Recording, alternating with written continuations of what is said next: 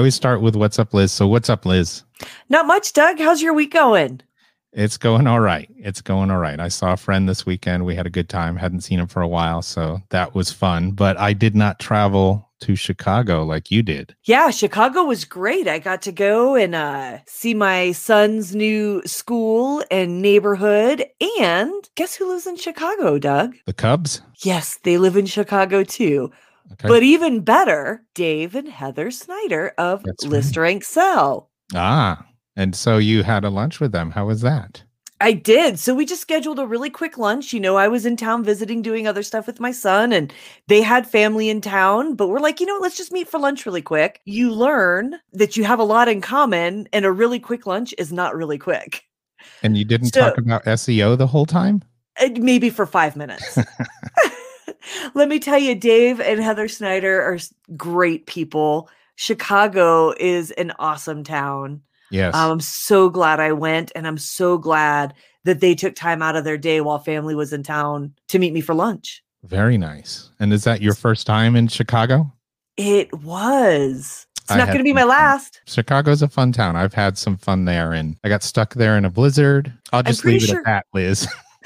I'm pretty sure anybody that's been through O'Hare has been stuck in a blizzard. Yeah, probably so. Probably so.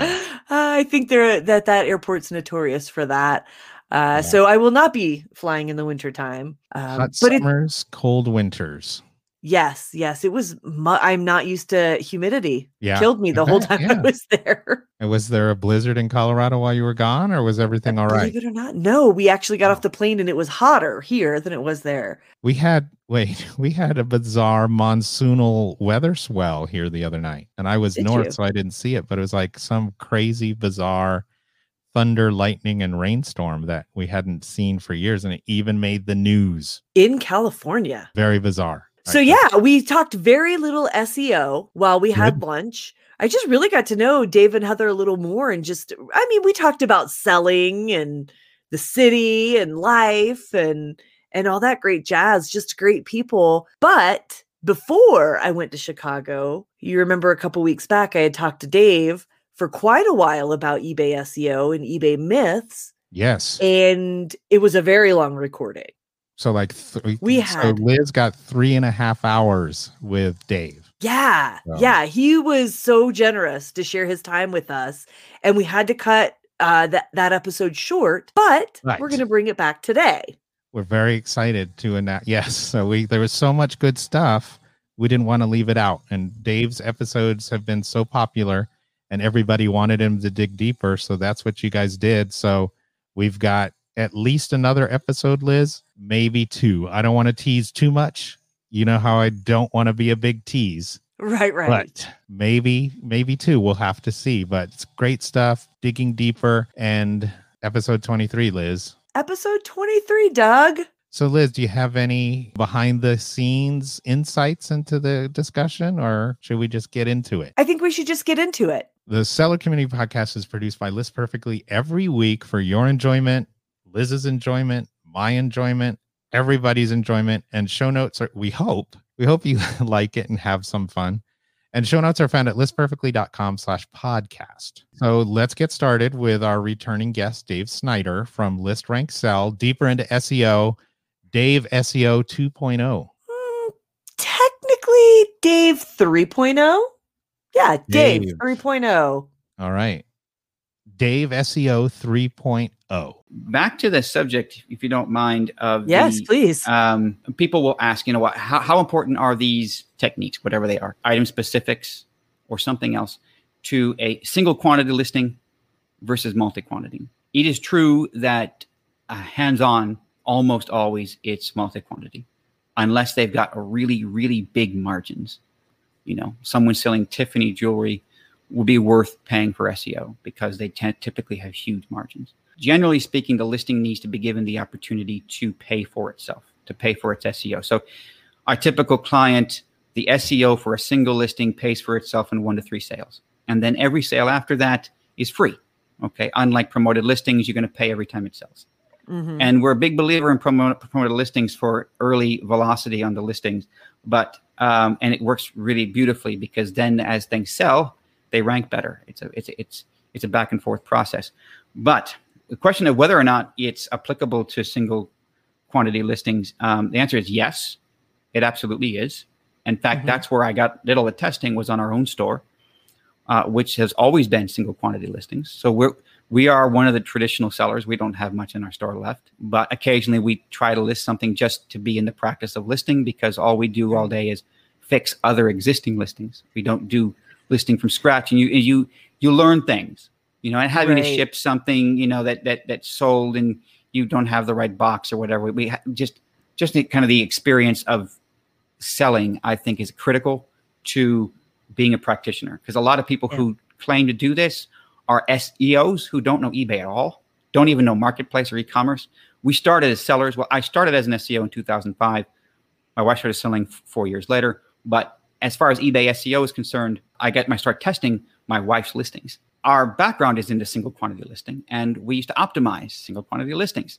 And the question is, shouldn't you manually end and relist a single quantity listing so that it, appears better in search? When you end any listing, you end its engagement, whatever that was. So the primary engagement for a multi-quantity listing is its sales. Okay. And that has the biggest impact on its ability to rank. If you're in a market that is loaded with multi-quantity listings and you've only got one of them, it's going to be hard to sell it. Okay. Now, if you're selling like collectibles and pretty much your competition's all selling single quantity listings, then it's going to be easier to rank. If you end that listing, the only reason why that would be even conceivable is if no one has ever linked to it, and you haven't linked to it, no one else has ever linked to it, and no one's ever watched it. When we were in the heyday of selling, we would list something at the top of the sales range for whatever it was. We weren't one of those, but we started as kind of bottom feeder sellers, and we got bottom feeder buyers. We found that if someone really paid for something, we shipped it immediately, shipped it in a new box. Shipping was free. We were cordial. They were our best friends. They paid us top dollar for that, but they got top dollar service. And the product was in the condition we said it was in. We would over describe the problems with it, so people would be pleasantly surprised. Oh, I thought this was in worse shape than it's in.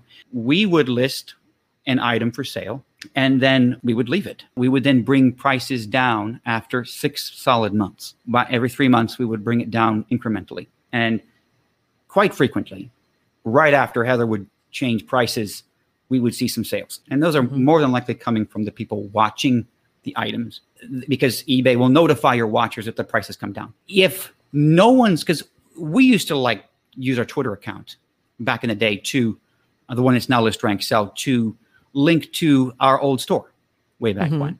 And invariably, if we had something that was cool, somebody would retweet it. Okay. And, if I would spend some time looking around, I'd notice that someone had linked to the photo from Google Images in Pinterest or whatever. That link gets back to you. Okay. Anything that we listed that was of any interest would get at least one watcher. Okay. Right. So the question is if the majority of what you're selling, like if you say, well, I get most of my sales when I end and relist. Ending and relist gives you a minor rank. It's a minor positive ranking signal. Okay. You will get a short-term minor boost in best match. Okay. You are trading all of the benefit of SEO for those few moments. And if that's the truth, if the majority of your sales are coming from those moments, that means no one can find your listings at all, and you are doing a terrible job. Okay. Right. If the vast majority of your sales are actually coming from that minor ranking signal, then you wouldn't have to do a whole lot of SEO and see a pretty big improvement in general, but you'd have to leave the changes you made. And if you're selling single quantity listings and for for sure no one's linking to you, that no one's watching what you're selling, what the hell are you selling? Right. Okay. People just might not be interested. What kind of crap are you selling if you know for certain that no one's paying attention to you? If you're not getting any clicks, if no one ever watches your stuff, what crap are you selling? Because not everything obviously that you sell is going to get a ton of engagement, but I would be shocked at the stuff people would watch. Like I think, well, I know this thing sells. Only list the stuff that you can verify has sold and has sold for a decent price. don't just list anything. Mhm. You know, if there's sales behavior, typically, I mean, there are certain things that people won't watch, but I would be shocked at like office supplies, and people would watch it, you know, maybe hoping that the price would come down or whatever. That's engagement. Someone's interested in that thing you've sold. So, because if you end the listing, any engagement, including clicks, which are part of the algorithm, any engagement you get whatsoever from potential buyers on that listing will be gone. You end it. So Right. to eBay, it's a brand new listing. If by chance someone linked to it.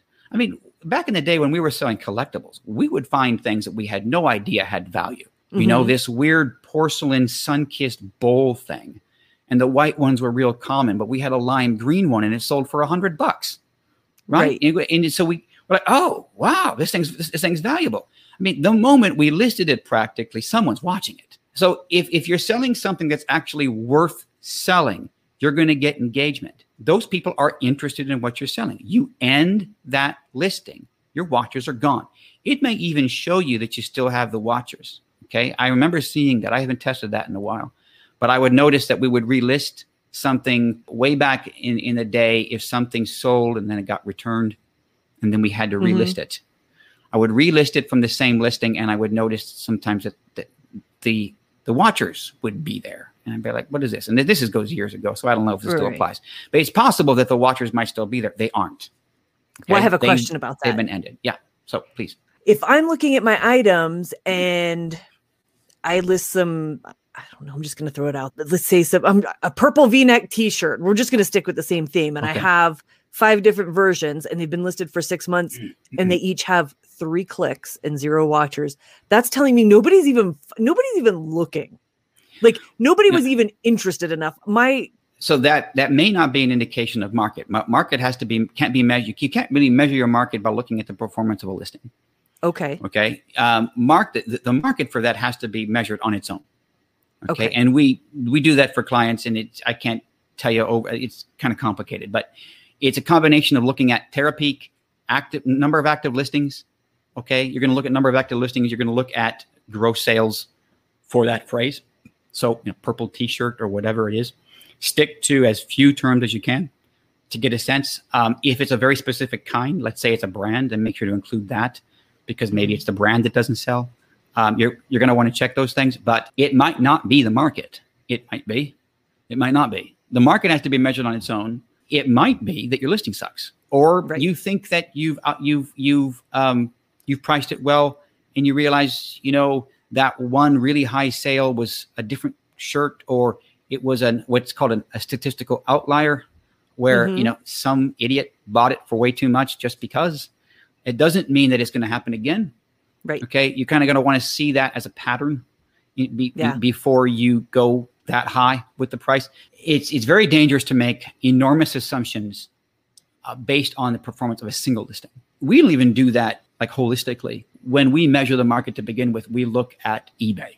We don't look at one of their listings, one of our clients' listings, because you just don't know why it sold or didn't sell. It's not so simple as that. In fact, that's kind of part of the problem. I remember getting contacted during the pandemic by a very successful seller of used computer parts, but he had these plastic visors, that he wanted to get sold. And he wanted to make sure that those listings ranked. He had one listing. I wouldn't even talk to him.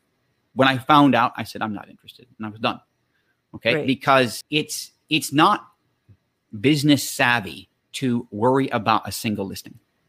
Okay. It just isn't. If what your process is sitting around wondering how I can change a single listing, you're not really in this for the business. You might think you are, but you aren't. Because if you actually are, you wouldn't have time. I mean, the clients that we work with do not have the time to worry about a single listing. They are looking at their stores holistically. Listen to Griff. Okay, Griff will say this time and time again. You got to look at your store holistically. A lot of people listening to this podcast probably are, worrying about that one listing that won't sell. This is what we always did when we were selling single quantity. Optimizing title, optimizing category, optimizing item specifics all apply to every listing. You're not going to get that nice relationship between sales history and ranking if it's single quantity. But if you're in a category where Pretty much everyone's selling single quantity. You're not having to compete against that. But the same principles apply. Griff would always talk about how you need to ensure that you're not in the business of worrying about single transactions. Like, this isn't personal. This isn't about, people will go, I made that one change and it sold. And they get all excited about it. You know, what you need to do is do your best with the listing, leave it. And then if you can, bring the price down over time. That's what you're going to do for single quantity listings. That's not what I would recommend for multi-quantity. There was a charm bracelet in the family, and nobody wanted it. And my parents gave it to us to sell. And these charms are fairly famous. I forget the name of them, but they're sterling silver, and they're usually in the shape of a state. These sell, you know, and 2/3 of them sold at the price we put them at. And then the rest sold, except for one, which is still up there, I think, as we brought the prices down. You know, there were a whole ton of them. We just listed them once. We optimized them for search, and then in time they will sell. I didn't watch them, look to see if I could find them, on and on it goes. It's not necessary to do. It will drive you batty. Okay. Right. It will drive you crazy. If you get watching your listing in search, like especially, let's say you're using one keyword phrase, you'd be surprised at how many different phrases you can get a title to fit all those phrases in the title because they overlap each other. Okay. So there's all these phrases that in the end, you know, you might be showing up for 80, 100 different phrases in an 80 character title because the phrases are all made up of the same types of terms. If you're testing one phrase, you know, what you think is the phrase that you had to be found for, you're completely wasting your time. And most of this is about time wasting. Mythology is about wasting your time. Okay. And there are lots of them. I mean, obviously there's more that we can talk about, but yeah, it's about wasting your time. So, and this kind of just goes back really quick, and think about this as you're listening, what Dave said, you know, you set it and forget it, you optimize it, set it and forget it. Right. So you're doing that when you're listing it, because as those so let's just say you have, I don't know, that's been viewed 1,000 times. And in 6 months, you go to lower the price. eBay is sending out a reminder, not just to your watchers, but to everybody that's clicked on it. And if you're a seller that sends offers to watchers, which really it's seller initiated offers, they also send offers to what eBay calls heavy clickers. So if somebody's clicked on your item twice because they have it saved, right? That's another reason. If you end that and give it a new item number, you're not able to do that. Right. Those people won't get notified down the line. Right. Right. And so bottom line is that you have to have a static URL. It can't change if you're interested in SEO. If you're not interested in a static URL, you are not interested in SEO. You are looking at this from the point of view of gimmicks and tricks and hacks. And that's not what SEO is. Okay. That's what everybody thinks it is, but that's not what it is. And I won't even talk to someone who thinks of it that way, because this is a science. Okay. We do it the right way once. And we're constantly being told by the best of the best to tweak our listings. And it's a waste of time. If I decided that this particular phrase is a good phrase for search, it's more than likely going to be a good phrase for search 6 months from now. Most markets don't change so dramatically that, you know, a phrase that you have ascertained is searched by your buyers is just suddenly going to be a bad phrase for search. It's not how it works. Search behavior is very predictable. It's strange. It repeats itself unless it's like a seasonal item or it's something that, you know, no longer exists for some reason. You know, something significant would alter search behavior. If it's just a traditional commodity or a collectible, the search behavior for that's going to be fairly straightforward and fairly consistent. So let's talk about, I want to make a little shift here into tips, tricks, and hacks. So one of the time-saving hacks that I hear all the time, and I would love to hear your theory on this, because I'm like, do whatever you want, right? I hate sell similar. I will not even sell similar from my own items for reasons, but is it a good idea? Bad idea? Like, should you go to and do like search and then click on the highest one and push sell similar and just go? Definitely not. I didn't even know about sell similar until a couple of years ago when I spoke at the local meetup and someone told me about it. And I was like, sell similar. I know what sell similar is, but I didn't know that people use it as a search technique. Okay. It is definitely not a search technique. The only time you'd ever use sell similar is if you were literally listing the exact same thing and you didn't want to spend the time filling in all the item specifics. Okay. Then you could save yourself a bit of time by using sell similar. Okay. So, it's an identical item. The listing is exactly the same. What you don't want to do is use the same title. Okay. You don't want to duplicate the title, obviously, but it is not a search technique. The idea behind it is this one ranks well. It sells well. I'm going to pick up what they've got and use it. And that's going to mean that my listing's going to rank well. No, it won't. I mean, that listing's ranking for any number of reasons, unless it's identical. I mean, the only reason you would do it is to save yourself some time. If you're doing it because you think it's going to help you in search, it isn't. And here's why I don't do it at all. And tell me your thoughts on this, because, well, there's a couple reasons that I don't do it, but there's a couple reasons that I caution, especially new sellers, not to do it. When you do sell similar, let's say, Dave, you have that charm bracelet in the state of Texas, okay? And I click sell similar, and I change my title and I change my pictures and I offer free shipping and I publish it. What if 3 of your 6 item specifics were not in the drop-down menu? You would still have to check them. The only time I've ever used sell similar is when it's our own listing and we're listing another one. Gotcha. I did the work. I trust the work. I would never use someone else's listing for sell similar because if they haven't completed the item specific, I mean, you're going to have to check it anyways. Right. So like trusting their item specifics to be right just because it ranks well. Countless times I've seen lousy listings rank well. It happens. It may not rank well for long, but it will happen. Whether they've undercut prices on everybody, there are many ways to do it. Terapeak used to actually have an SEO tool. This was what they call it. It was a keyword tool, but it got its keywords from listings that rank well and Google pages that rank well for the same product. And Google's even easier to game than eBay is. Okay, so no one in SEO is getting their keywords from other pages.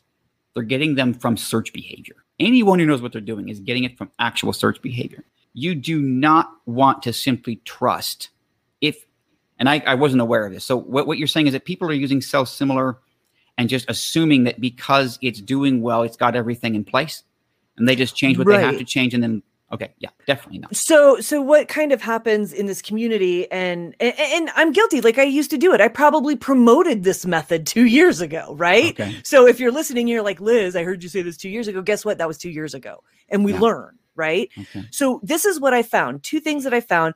Go to somebody else's. Let's say I had this coffee mug for sale and there were 20 of them that sold in the last year. And I just click sell similar on the highest one without doing any research.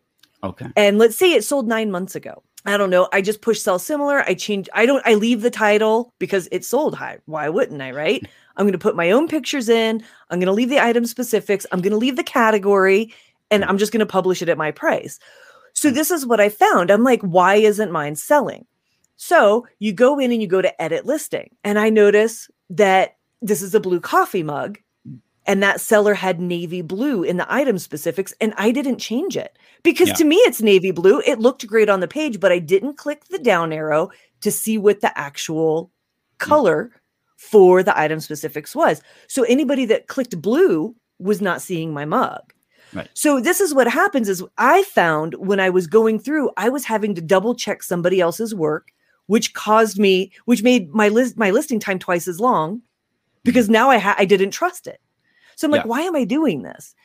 This is what I found on my old listings, and especially in categories that change item specifics a lot. 2 quick examples. I don't want to dominate time. Go through my old listings, even sold, right? Let's say I had a J. Crew t-shirt that I had listed for 6 months. I do sell similar because it sold last week, but I go in and it was a peacock sequins on it. I do sell similar. Well, guess what? In that 9-month time, eBay changed the item specific for J. Crew from J period CREW to J period space crew.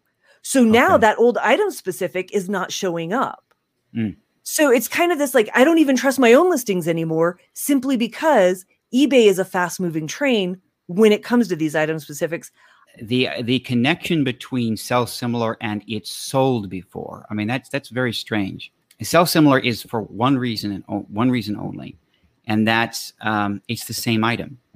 Mm-hmm. Okay, its purpose initially was you sold this item before, you can sell it again, and somewhere along the line they chose to allow you to do that with other people's listings, and then somewhere it's a hack, and SEO is not about hacks. And I've had conversations with people who think this is the only way to go. And, there's not a lot I can say. Sell similar was not intended to get your listing to sell. Sell similar was intended to save you some time because you've already done it before or someone else had. And it needs to be exactly the same thing to save you any time. I don't know why eBay added to other people's listings, because I wouldn't trust anything in someone else's listing. Right. I don't care if it's sold.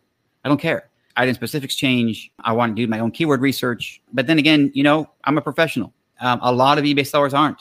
Just about every one of the myths is built around a hack. Not all of them, but a lot of them are. They take things that were intended for one purpose and one purpose alone. Gives you this sense of, I've got a corner on it. It just doesn't work that way. I'm a professional now, but we weren't when we got started.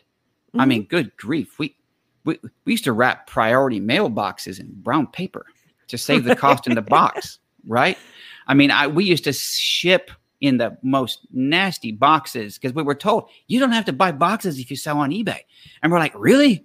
Wow, that's great. So I remember shipping this really expensive collectible tin toy shooting gallery in a big old egg crate, and I had to break down the sides of it and everything. And I thought, is this really the best idea? I'm like, wow, whatever. And it's like for probably 2 years at least, we would wrap priority mailboxes in brown paper, thinking, well, I don't think it's illegal. I mean, is this, right. And then what happened is at one point, either it tore or the postman tore it to see what was inside. And as soon as they can see the priority mail, then it's now priority mail. And our buyer got charged the extra. And we were very, they were very kind to us, fortunately. And we learned from that. But I mean, everybody, I think, who gets started selling on eBay, specifically because eBay has this, it's like, you can do it out of your garage. People get all excited about it and you want to save money and all this stuff. And so there's, now we always ship in new boxes. We get them from Uline. I knew a guy who used to ship records in pizza boxes, used pizza boxes, It's, are you kidding me? So, I mean, over time, you kind of go, okay, you have to do this right. eBay is great for in the fact that you can get a bootstrap a business. You can have no money. You can go to an estate sale or a thrift store and find stuff for pennies on the dollar and make profit. And that was very exciting for us in the early days. Listing became very tedious for us. Just the whole concept, the whole practice of listing. And SEO was already a thing for me, and it was something I really enjoyed, and became a way for us to do something we actually preferred to do. And it became that thing over time. It was not my intention to become an eBay SEO, not until 2014 when I really said, okay, I'm going to be the guy. I just decided that, and it's going to take me time. I'm going to have to learn everything, but this industry is going nowhere, because marketplace SEO isn't even very much a thing to the SEO community yet. If you're going to talk about marketplace SEO, it's only Amazon. Okay. And Amazon's a whole nother beast than eBay. Okay. Especially as far as SEO, advertising, pay-per-click's been there for a long time. It's a completely different world. But as an SEO, I've learned that the hacks, the gimmicks, they were a mistake, and I wouldn't say that we used hacks in those days, but I was definitely hacking at our title creation. I was guessing, I was thinking up terms in my head, which is, again, is the ask yourself myth. Ask yourself what your buyers would search. You don't actually know what they would search. As far as the core terms, the entity, what the thing is, yeah, you're probably going to get that right. But the terms that people search in association with it, those you have to make sure to research. Yeah. Yeah. I mean, and here's the thing. We all learn and grow. Right. I mean, we don't just start off as sellers knowing stuff. I've been doing this for a long time, and I learn stuff every single day. Sure. Stuff that I'm like, oh my gosh, I've been doing this for years, and I don't beat myself up for it. I'm like, okay, let's just push on and we'll do it different now because everything changes, and that's cool. Right. Right. So we were talking about listing, talking about sell similar, change the title, double check the item specifics. So that just kind of leads into creating a listing. And there are a lot of sellers that copy and paste the title into the description. And I know we've kind of had this conversation a little bit before. So talk to me about headers or copying the title into the listing, if you don't mind. If you have your title in your item description, it will not help you in search. Cassini eBay search engine does not read the search, the item description. We've tested that. That's also been confirmed by eBay. Yes, in certain circumstances, you can choose to search the item description, but if someone is searching Cassini directly, it is not searching item descriptions. Okay. And so also your item description is not consistently viewable to Google, and the content you've created there is not consistently attributed to your listing. I won't get into it more than that, but the item description is the least important aspect to SEO. Now, however, we like to see the title in the item description when we're working with a client. Pretty much any software that you use to create an item description will have a space for your title. And when we change the title in the listing, we change it in the item description as well. And from a conversion point of view, it just kind of confirms that you're on the same page. I've always liked this feeling of, yes, this is the description for this item. Everyone has had the experience where they're looking at a seller, and especially like big sellers, and they're cutting and pasting all day long, and they forgot and they used the wrong description for a specific item. It's just a way of confirming that you're looking at that it is the description for that item. So from a conversion point of view, I like to see it. It's not going to help you from a search point of view. Neither are heading tags. Okay, so this is a myth. It's a gimmick, and it's going to waste your time. Every HTML page should have a title tag and then several heading tags. They're called like H1, H2, H3. The title tag is the keyword, the title that you see when you search for it in Google. So if you click on that listing, whatever is in the title tag is what's going to appear in that blue clickable link. Okay. You can't actually see that on the page itself.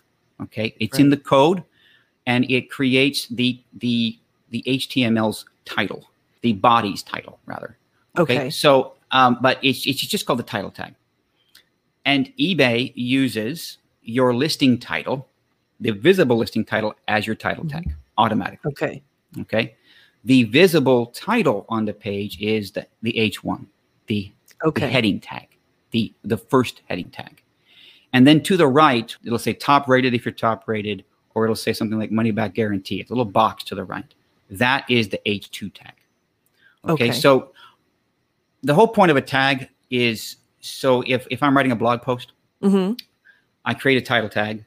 That title tag is going to generally match my visible heading 1 tag. And then as I create subheadings, and subheadings from that within the body of the blog post, those are the heading tags.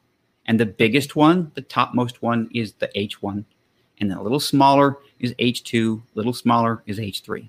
Okay, that's what heading tags are. Heading tags give Google a distinct sense of what's in the page.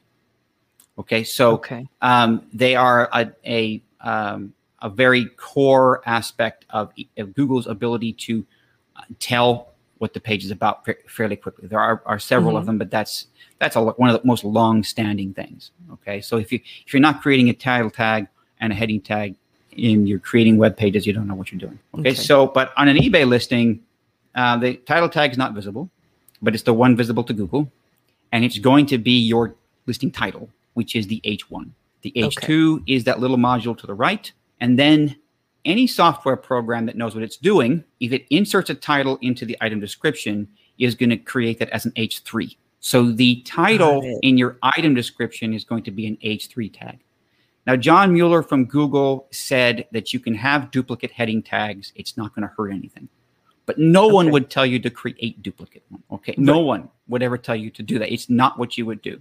Every software program that's worth anything uses the H3 because the H1 and the H2 already exist. Got it. There are gurus who say create heading tags starting with the H1 for your item description, and that will help you rank better. It won't have any effect on search at all. Do not worry about heading tags, period. So it's not going to help in eBay or on Google. No, absolutely not. So it's not going to hurt you, but it's not going to help you. Yeah, I mean, you would not spend time, like, let's say that you're not using software that already creates the tags. You're not going to go and try to figure out how to create heading tags. Got it. You just, again, the myths are about wasting your time. And there are so many of these, because it's fairly easy to look at the source code of the page and tell it's already got a heading 1 and a heading 2. Okay. And no one would say create duplicates for the item description.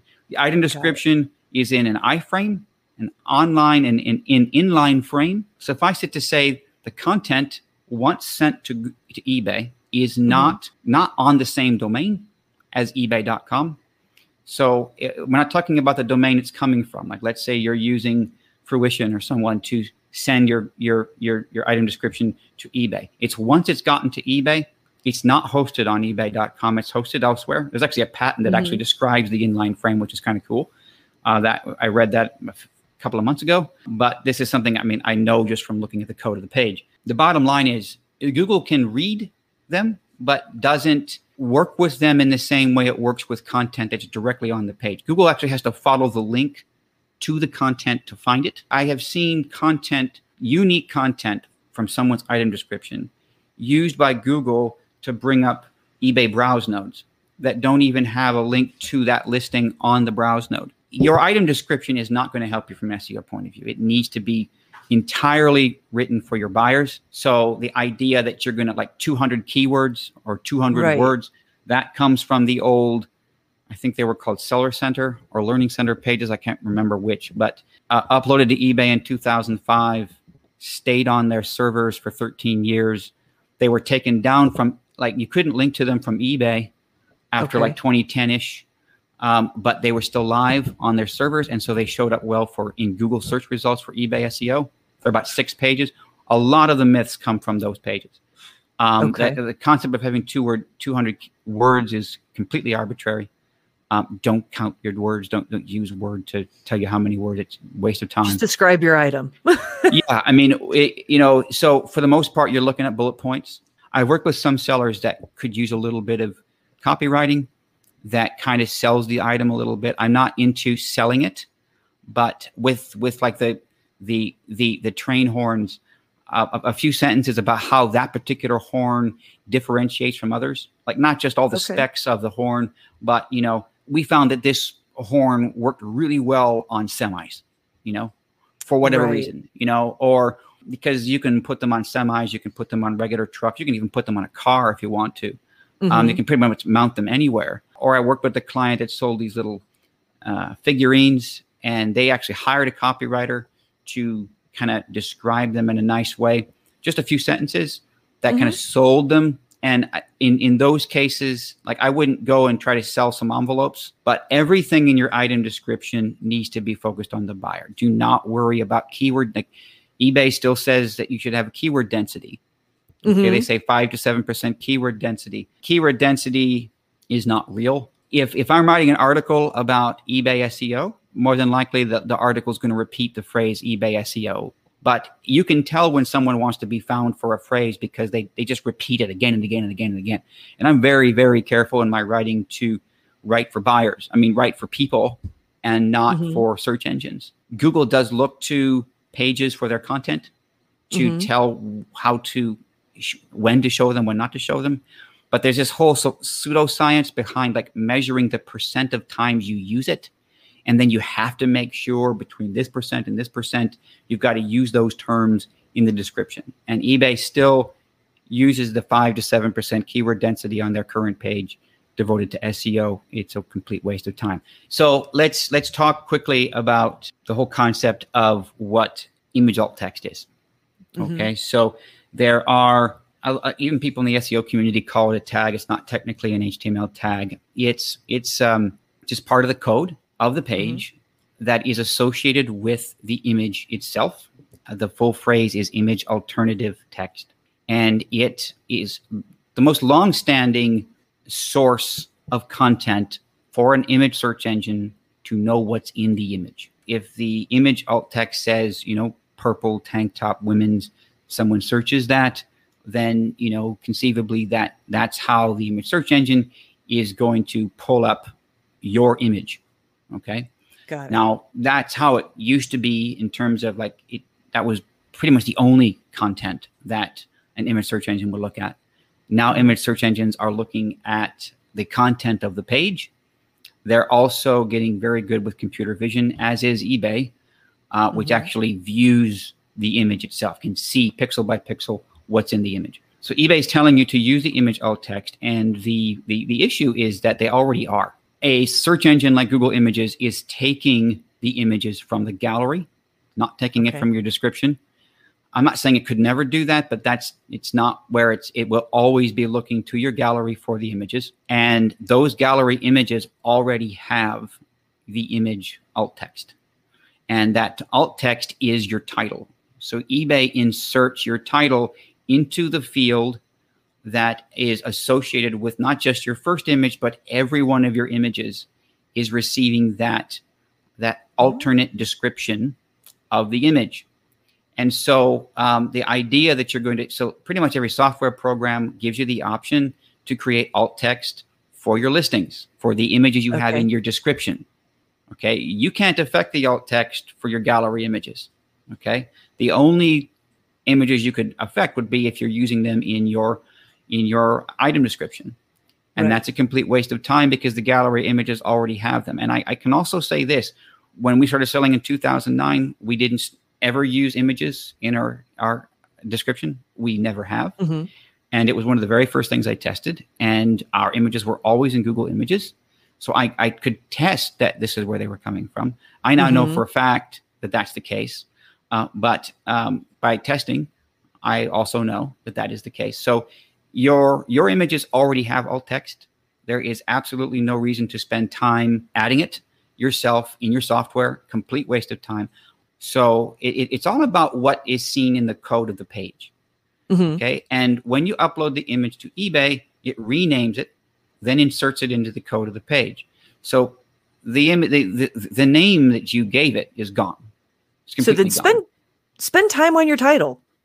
Yes, because your title is then going to be used over and over again. It's your title tag, it's your H1 tag, and it's your image alternate text as well.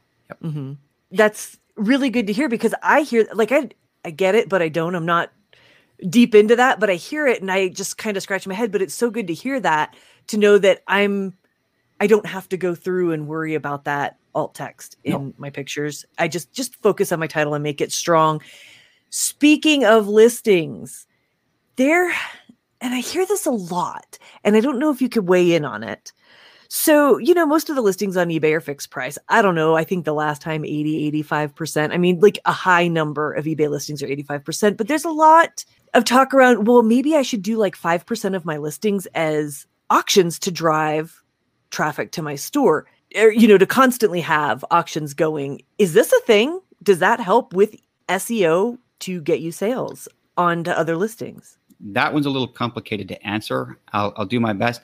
Last time I checked in terms of percentage, we were at less than 10% are now auction on eBay. It's 90%, maybe a little bit higher. One of the big myths on eBay is that if you want to show up in search, you need to have a mixture of fixed price and auction. So technically, an auction will show up well in search when you start it.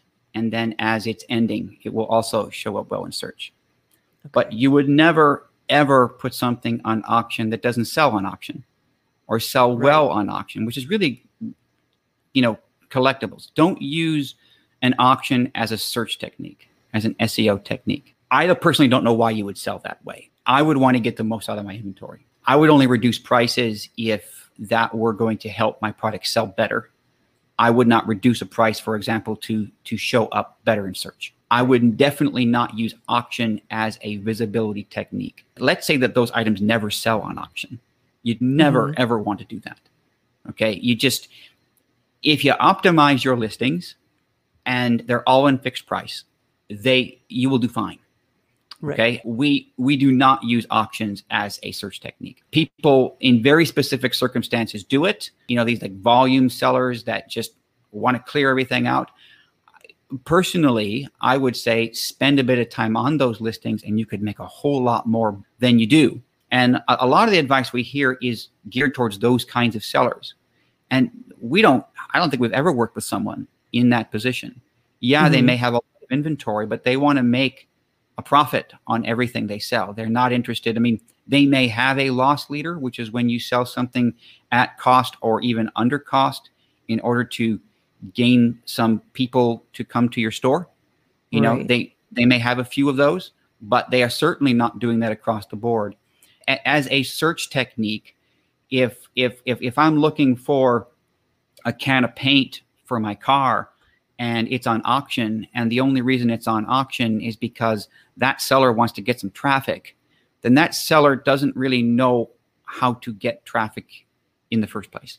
Auctions are intended for that, you know, collectible item that's really hard to find, and you may even get a bidding war still in some cases. You know, back in the day, we used to sell CDs, and I couldn't get over how some of these really hard to find, like first pressings, for example, you would see these bidding wars on them, and they would go for hundreds, sometimes thousands of dollars for a CD just because the right CD was on auction. But you would never sell a U2 CD, you know, on auction. Okay. And you certainly aren't going to do that. You aren't going to upset that, you know, annoy that person who's never going to, you know, do you think that person's really going to come to your store and go, I wonder if they're only doing this to get some traffic? More than likely, they're going to assume you sell your CDs on auction. Okay. And they're just not going to, they're not even going to bother to look at the rest of what you sell. Now, if not when there's 300 others to choose from that I can just click the button and get it. Yes, exactly. Yeah. And so you would only use auctions when it makes sense to do so. Never do so from a search, like a visibility point of view. 99.9% of sellers will not make that work for them. And having a mixture of the two has been passed around as an SEO technique. It's a myth. Right. It's auction what it is. It just doesn't work as far as that boost. Like I need a boost, so I need auctions. Right. It's just not. Right. If your listings are already optimized, you're not going to have to fall back on the crutch of getting some visibility from some auctions that aren't going to sell anyways because you put them on auction. Right. Yeah. No, I get it. There's just so many myths that, I mean, as you're saying this over and over, I think that we all need to hear it quite a bit is if your listings are optimized 100% from the get-go, all of these gimmicks you don't have to do. So another one that we hear, and this one's kind of a bit crazy to me, like I can't wrap my head around it, maybe because I'm a one-person show and I just don't have time, right? Multi-quantity listings. There's a couple things there. Let's say because I do multi-quantity on some things. And, you know, sometimes I think, well, maybe I should only put 2 out at a time because I don't want them to think that, oh, she's got a bunch of them, I can just lowball her all day. Or should I just say, if I've got 50, I've got 50. So there's a whole thing between this like false scarcity. Most of the false sense of scarcity that I see is when they want to get that, because you do actually get a boost in search. It's a minor boost in search when you've only got one left. And so we've worked with clients who have in the past, they'll have a third of their inventory showing that they've only got one left. What they don't realize is that they are consistently telling eBay that they're running out of inventory. And that's a far greater ranking signal, is your quality as a seller. It's a major aspect of how well you rank. So if you're constantly implementing gimmicks, eBay knows this. And it is lowering your quality score. And that could be one of the main reasons why you aren't appearing. We haven't even talked about that, but Best Match has a quality score for each listing, but also for you as a seller. So like there's a component to how quickly you respond to your questions. This patent I talked about recently, the ranking factor patent, specifically cited that as one of its components, how quickly you respond to your questions. So technically that's not an SEO technique, but it is something we go over with our clients, because if they're waiting forever to respond, that is actually dragging them down in search. And so, and another one is just how well you are serving not just your buyers, but how well you're managing your store.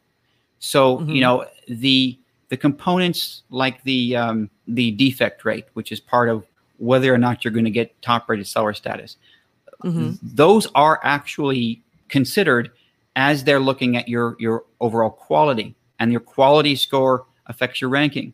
So if you're telling eBay, we're always running out of inventory on practically everything because we've only got one left, like all the time, is an absolute mistake. Again, you are sacrificing long-term gain for this very short-term minor, in this case, it's not short-term, but minor ranking signal.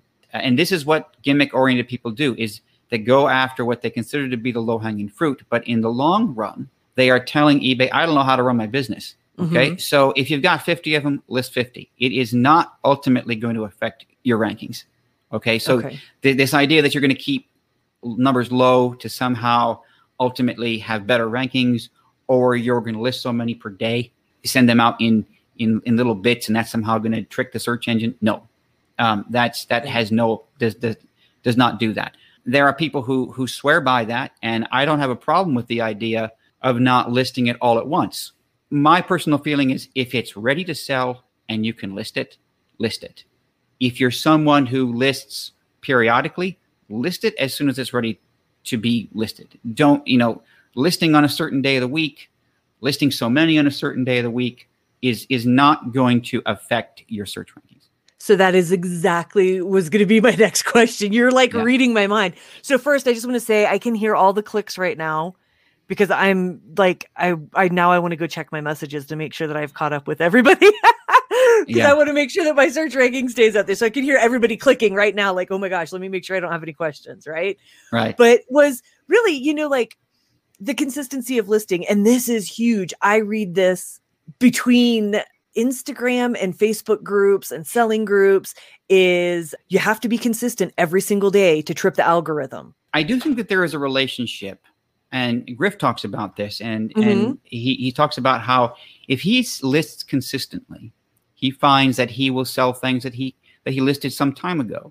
That if you're in the business of listing single quantity items, I do think that it makes sense to list consistently. There does seem to be kind of a relationship between getting consistent sales and consistently giving your store new stuff. If you're selling single items, yes, then I would say list consistently. If you only have 5 hours a week to list, let's say, then I would spread those hours out over the week if you can.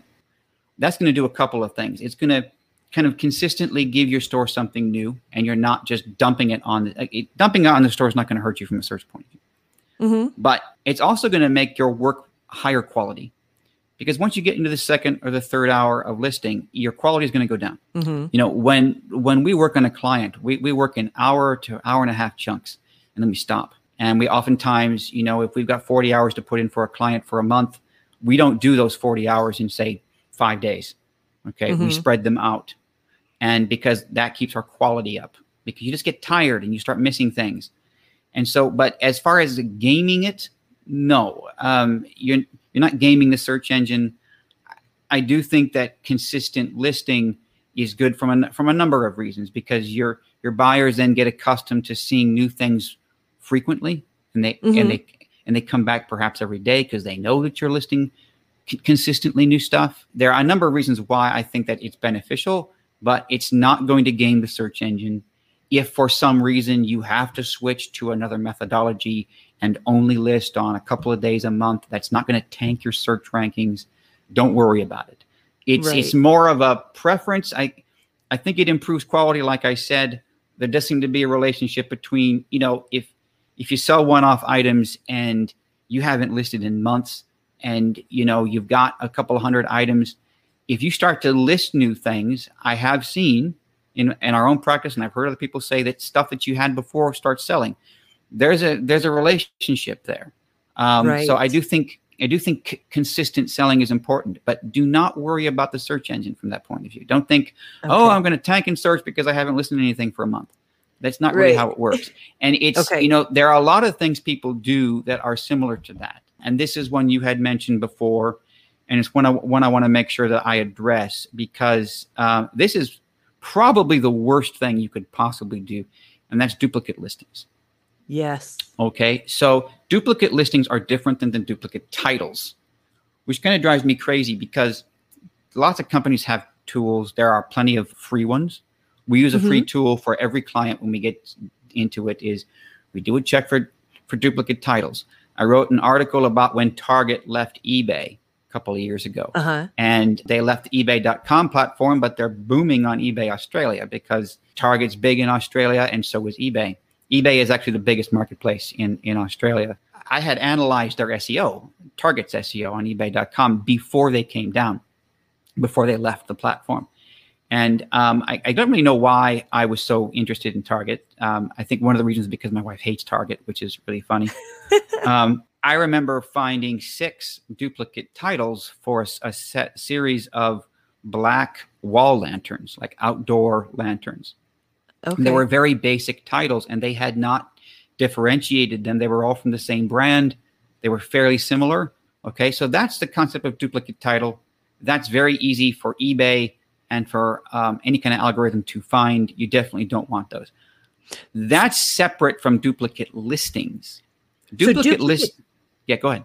Really quick, I'm sorry. Duplicate titles. So let's say I don't know, there are 4 different items, but I just use the same exact title. Exactly. 4 different items, same title. Yep. Gotcha. And that's going to hurt you. Absolutely. Oh yeah. Very easy to detect. Totally against eBay policy, but duplicate listings are also detectable. This is one of my favorite topics because this has happened before where I worked with someone and then into the project they say, oh, by the way, I have another store with the same inventory. And we created 2 stores. Thought it would be a great idea. Yeah. And in every case, and we can't figure out, but our sales aren't very good. They were actually better before we did this and all of that. So it's against eBay policy. If you want to run 2 different stores for 2 different product lines and you feel like they're going to convert better, go right ahead. eBay doesn't care. We're constantly logging into different accounts throughout the day. That's fine. It's not hurting our clients.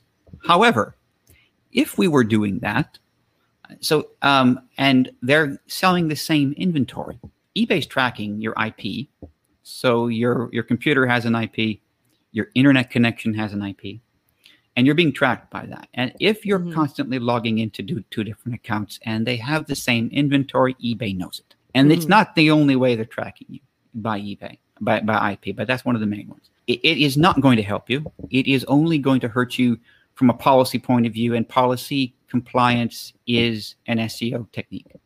Okay, if you violate eBay policy, time and time again, we had 2 clients at the same time who both had duplicate listings. And duplicate listings are one of 2 things. They're either listings from the same account for the same item, but they look different. So they've tweaked the image. Like let's say they've taken the secondary image and put it as the main image. They've tweaked the title. The price might even be slightly different. They haven't used the MPN, so you can't tell from that it's the same item, but it's the same set of 6 glasses. And you've listed it 4 times, and the prices are slightly different. They look different, but it's the same product. We had a client that did this on purpose for like 2/3 of its inventory. We spent months correcting that, simply reducing the size of their inventory on the basis of removing the duplicate listings had a significant impact on their visibility overall. So what they think is going to happen is that more listings, more visibility. What's actually going to happen is that the quality score of those listings is going to go down, and both listings are going to go down in search. So instead of having the one listing that should be performing quite well for you, it's astounding how well a single listing can do if it's in the right context. Any gimmick, whether it's breaking, because duplicate listings are a policy violation. Anything that breaks policy is a problem, okay? Right. Because it is going to affect your quality score, and it is being picked up. You think maybe you'll get away from it for a while, but we got raving review from this seller of international products who it was quite hard to tell at first that they were duplicate listings. But as we began to dig into it and we had his inventory list, we're like, wait a second, do you have duplicate listings here? And he finally admitted to it. Once we cleared that problem up, we didn't even optimize anything yet. we saw a significant increase in impressions. Suddenly, just cleaning up the store made a huge difference. Now, if you've been doing it for years, your quality score has tanked so badly that it's like if you get a manual action penalty, like eBay actually did years ago, from Google, and if you don't clean it up right away, then the search engine gets a very specific impression of you and will probably stick to that. You may have to start all over again. It really depends on how bad it was. But you definitely do not want to sell the same items from multiple stores, and you don't want to create multiple listings for the same product in the same store. So a lot more listings is great, but it needs to be more unique listings. Yes, not the same absolutely. listings over and over and over again. Again, we're talking about gimmicks here. So that was Dave 3.0 on this week's episode of the Seller Community Podcast from List Perfectly. And so, Liz, when I'm back listing, I mean, I've been listening to these obviously as well. So I'm definitely going to work on my categories, my item specifics, my keywords, all the advice that Dave is giving. And then again, we'll see where we are, but maybe we'll have some more for another Dave episode. Dave, the mini series. It's Dave, the mini series, Dave 4.0. We usually don't tease future episodes, but next week might be eBay Open related. It's a mystery, Liz. It's a mystery. But yeah, we might have an eBay Open related episode. You'll have to wait and see. And so now the credits. Stick around to the end to see if there's a teaser. You can find us at listperfectly.com/podcast. You can leave a message or ask a question at anchor.fm/sellercommunitypodcast. You can email us at podcast@listperfectly.com. You can also post a question in the List Perfectly Facebook group. Use the hashtag #SellerCommunityPodcast and mention Liz or Doug. You can listen to us anywhere you listen to podcasts, and be sure to subscribe and tell your friends. You can also follow us on Instagram. I am at Colorado Reworn.